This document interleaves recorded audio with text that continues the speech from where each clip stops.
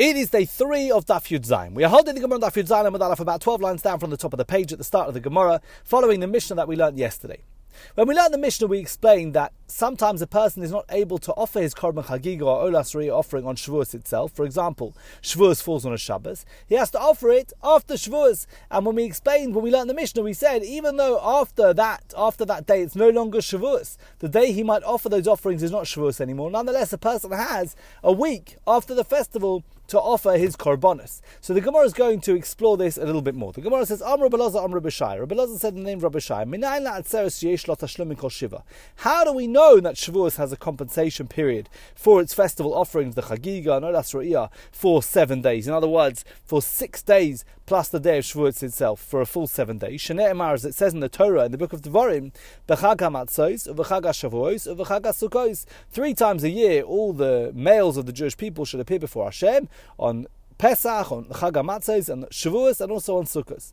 So in this pasuk, Makish Chag HaShavuos, the Chag HaMatzos, the Torah has juxtaposed these festivals to teach you that the festival of Shavuos is similar to the festival of Matzos, of Pesach, from which we learn, Ma Chag HaMatzos yesh lo tashlum kol shiva. Just like Pesach has a compensation period for its festival offerings for all 7 days of the festival, that means if you weren't able to offer one of those korbanos on the first day of the festival, you have all 7 days of Pesach to offer those korbanos. So Af Chag HaShavuos, so too Chag HaShavuos, even though those remaining days of the 7 are not actually part of the festival on Shavuos, nonetheless, yesh lo tashlum kol shiva, you can compensate for not being able to bring those korbanos on the first day of the festival by bringing them for the remaining 6 days, even though those other days aren't actually part of the festival.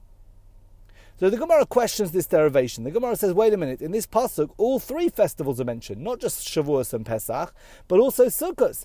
Ve'ema makish l'chag Sukkos. Why don't we instead say that the pasuk compares Shavuos to Sukkos? So instead of comparing Shavuos to Pesach, compare it to Sukkos. What is different about Sukkos?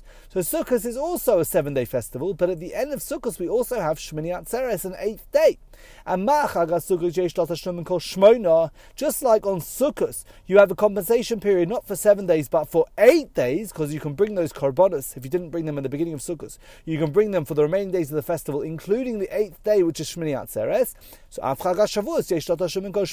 why don't we therefore say that also on Shavuos, you can bring the korbanos for 8 days, not for another 6 days after the festival, for another 7 days after the festival, totaling 8 days. In other words, the Gemara says, why are you comparing Shavuos to Pesach to learn out that you can bring the korbanos for 7 days? Instead, compare Shavuos to Sukkos and learn out you can bring the korbanos for 8 days.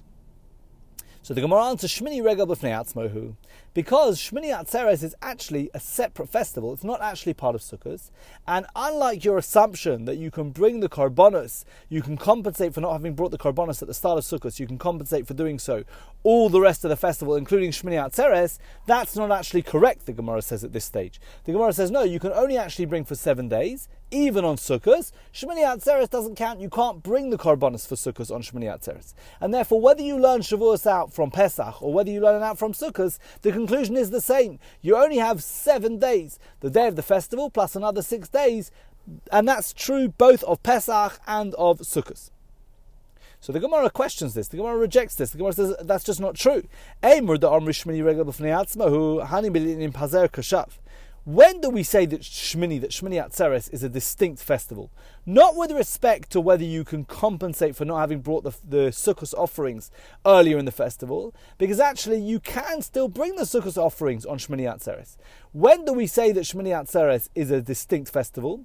With respect to 6 things which are represented by the mnemonic Pazer Kashav, Pei Zayin Reish Kuf Shin Beis, as follows. The Pei stands for Payis, which means a lottery, because on the 7 days of Sukkot there was a fixed order to determine which of the 24 groups of Kohanim, the Mishmaros, would offer the bulls of each day's Musaf offerings. And since there were 70 bulls altogether, and there were 24 Mishmaros, 70 divided by 24 is not a perfect outcome, and therefore it turned out 22 Mishmaros could offer 3 bulls, and 2 Mishmaros were only able to offer 2 bulls. But nonetheless, when they got to Shmini Atzeres and there was only one bull to be offered on Shmini Atzeres, they didn't automatically allocate that bull to one of the last two mishmaros that only had been able to offer 2 bulls for the rest of Sukkot. They didn't do that. They actually put all the mishmaros back into the pot, back into the lottery, and any one of them could have offered that bull of Shmini Atzeres. In other words, the lottery of Shmini Atzeres was distinct. It was completely separate to the rest of Sukkot. It wasn't considered a whole number of bulls for the whole of Sukkot and Shmini Atzeres together. Rather, Sukkot was one lottery and Shmini Atzeres was another lottery, and the two had nothing to do with each other. So in that respect, this is the pay of Pazer Kashav. Shmini Atzeres was considered to be a distinct festival. Number 2, the Zayin stands for Zman. In other words, the Shechianu blessing, which is referred to as Zman, called Shechianu v'kimanu v'yonu la Zman hazeh. There was a separate Shechianu bracha on Shmini Atzeres as distinct from Sukkot. It's a separate festival. Number 3, Regel. Shmini Atzeres is referred to as an independent festival. It's not called Sukkot. In the tefillah of Shmini Atzeres, as we know, we insert B'yom Shmini Chag Atzeres hazeh. We don't call it Sukkot. We call it Shmini Atzeres even in our tefillahs. So in that respect, it's distinct from Sukkot. Number 4, Kashav. So the kuf of Kashav is Korban. The Musaf offerings of Shmini Atzeres diverge from the pattern of those offered on Sukkot. On the 7 days of Sukkot, the number of bulls offered as part of the Musaf offering decreases by 1 each day, from 13 on the first day down to 7 on the last day. But on Shmini Atzeres, as we've said, only a single bull is offered. Similarly, when it comes to the rams and the sheep, on Shmini Atzeres, there's 1 ram and 7 sheep, but on the rest of Sukkot we have 2 rams and 14 sheep. So you see, with respect to the Korbanos, Shmini Atzeres is a distinct festival. The Shin stands for shiur, that the song sung by the Leviim during the sacrificial service of Shmini Atzeres is not among those assigned for the different days of Sukkot. So it's a distinct festival in the respect of the shiur, the song of the Leviim. And finally, Bei stands for bracha, the blessing, that on Shmini Atzeres the people would bless the king in commemoration of the dedication of the temple when the people blessed King Solomon on that date. So in this respect also Shmini Atzeres is distinct from Sukkot. So with respect to these 6 things, the Gemara says, that's when we consider Shmini Atzeres to be distinct from the rest of Sukkot. But when it comes to compensation for the offerings, if a person wasn't able to offer his korban chagiga or olas re'iyah at the beginning of Sukkot, tashlumin derishanu, you can still offer those korbanos even on Shmini Atzeres. Disnan, because we learned in the Mishnah, in this Masechta on Daf Tes, the Mishnah said, Mi shelo chag b'yom tov rishon shel chag, someone who didn't offer the chagiga on the first day of Sukkot, chogeges kol haregel, v'yom tov achar, and he can offer the chagiga any time during the whole Yom Tov, even on the last day of the festival, even on Shmini Atzeres. So the Gemara now returns to its original question. This pasuk says, B'chag hamatzos, v'chag hashavuos, v'chag hasukkos. Why did you learn Shavuos out from Pesach? To say that just like Pesach, if you didn't bring the Chagiga or Olas Re'iyah on the first day, you can bring it for the remaining 6 days, an entire period of 7 days. Instead, learn Shavuos out from Sukkot and learn that you have an additional day. You have not 7 days to make those offerings, but actually 8 days. The first day of the festival plus an additional 7 days, 8 in total, to include the last day of Yom Tov, Shmini Atzeres. So the Gemara accepts this refutation. The Gemara says, you know what, you could possibly learn out Shavuos from Sukkot. It's true. But tafasta maruba lo tafasta, tafasta mu'at tafasta. If you seize the larger amount, you may not have seized it at all. If you seize the smaller amount, you have surely seized it. This is a parable. Rashi explains a parable. If you look in Rashi, Rashi says, Kol makom shestimtzos shtei durachim. Anytime you have 2 options, echad tov is meruba, echad tov is mu'at. One of them you could take more, and one you can take a bit less. Tov l'cha litfos et hamu'at. Better to take less. If you have 2 options here to learn out from a pasuk, one's going to teach you 8 days, one's going to teach you 7 days, better take the lesser one.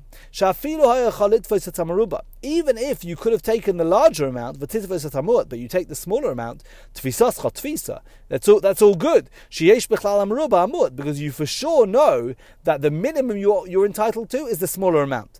And even if you were entitled to the larger amount, okay, so you haven't lost anything by taking the smaller amount, because you for sure know that you are due that amount. That amount is allocated to you. That amount belongs to you. But if you take the larger amount and you were wrong, and you should have taken the smaller amount and you made the wrong choice, you've then taken against the law, you've taken the wrong amount, and then it turns out maybe you're going to have to return the full amount. So Rashi brings like a parable. If you've got an option to take a larger amount or a smaller amount, always take the smaller amount, because that for sure you know is due to you. But if you take the larger amount and it turns out you should have taken the smaller amount, you might have to return. You might have taken shalokadin. You might have taken something that you weren't really deserving of. Similarly here, when you've got more than one way to learn from the pasuk, better to learn out the smaller one, because that's definitely indicated by the pasuk. Whichever way you learn, you know the smaller amount cannot be wrong. And therefore we learn Shavuos from Pesach to learn 7 days, and not from Sukkot to learn 8 days, because tafasta meruba lo tafasta. So the Gemara says, okay, I understand that. But then, for what law is Sukkot mentioned in this pasuk? We've compared Pesach to Shavuos. Why do we need Sukkot to be mentioned in this pasuk? Chag HaMatzos, Chag HaShavuos, Chag HaSukkos. So the Gemara answers, because in one respect we want to compare Sukkot to Pesach, to learn out the following law. Just like on Pesach, you're required to stay overnight in Jerusalem following the first day of the festival, and only go home on the first day of Chol HaMoed. So too on Sukkot you have to do the same thing and only go home on the first day of Chol HaMoed. So the Gemara asks, how do we know that's the case, that on Pesach you can't go home before that? How do you know you can't go home on the first night of Chol HaMoed? Because the Torah says, the Torah says in Devarim, in the morning you can turn back and go to your tents.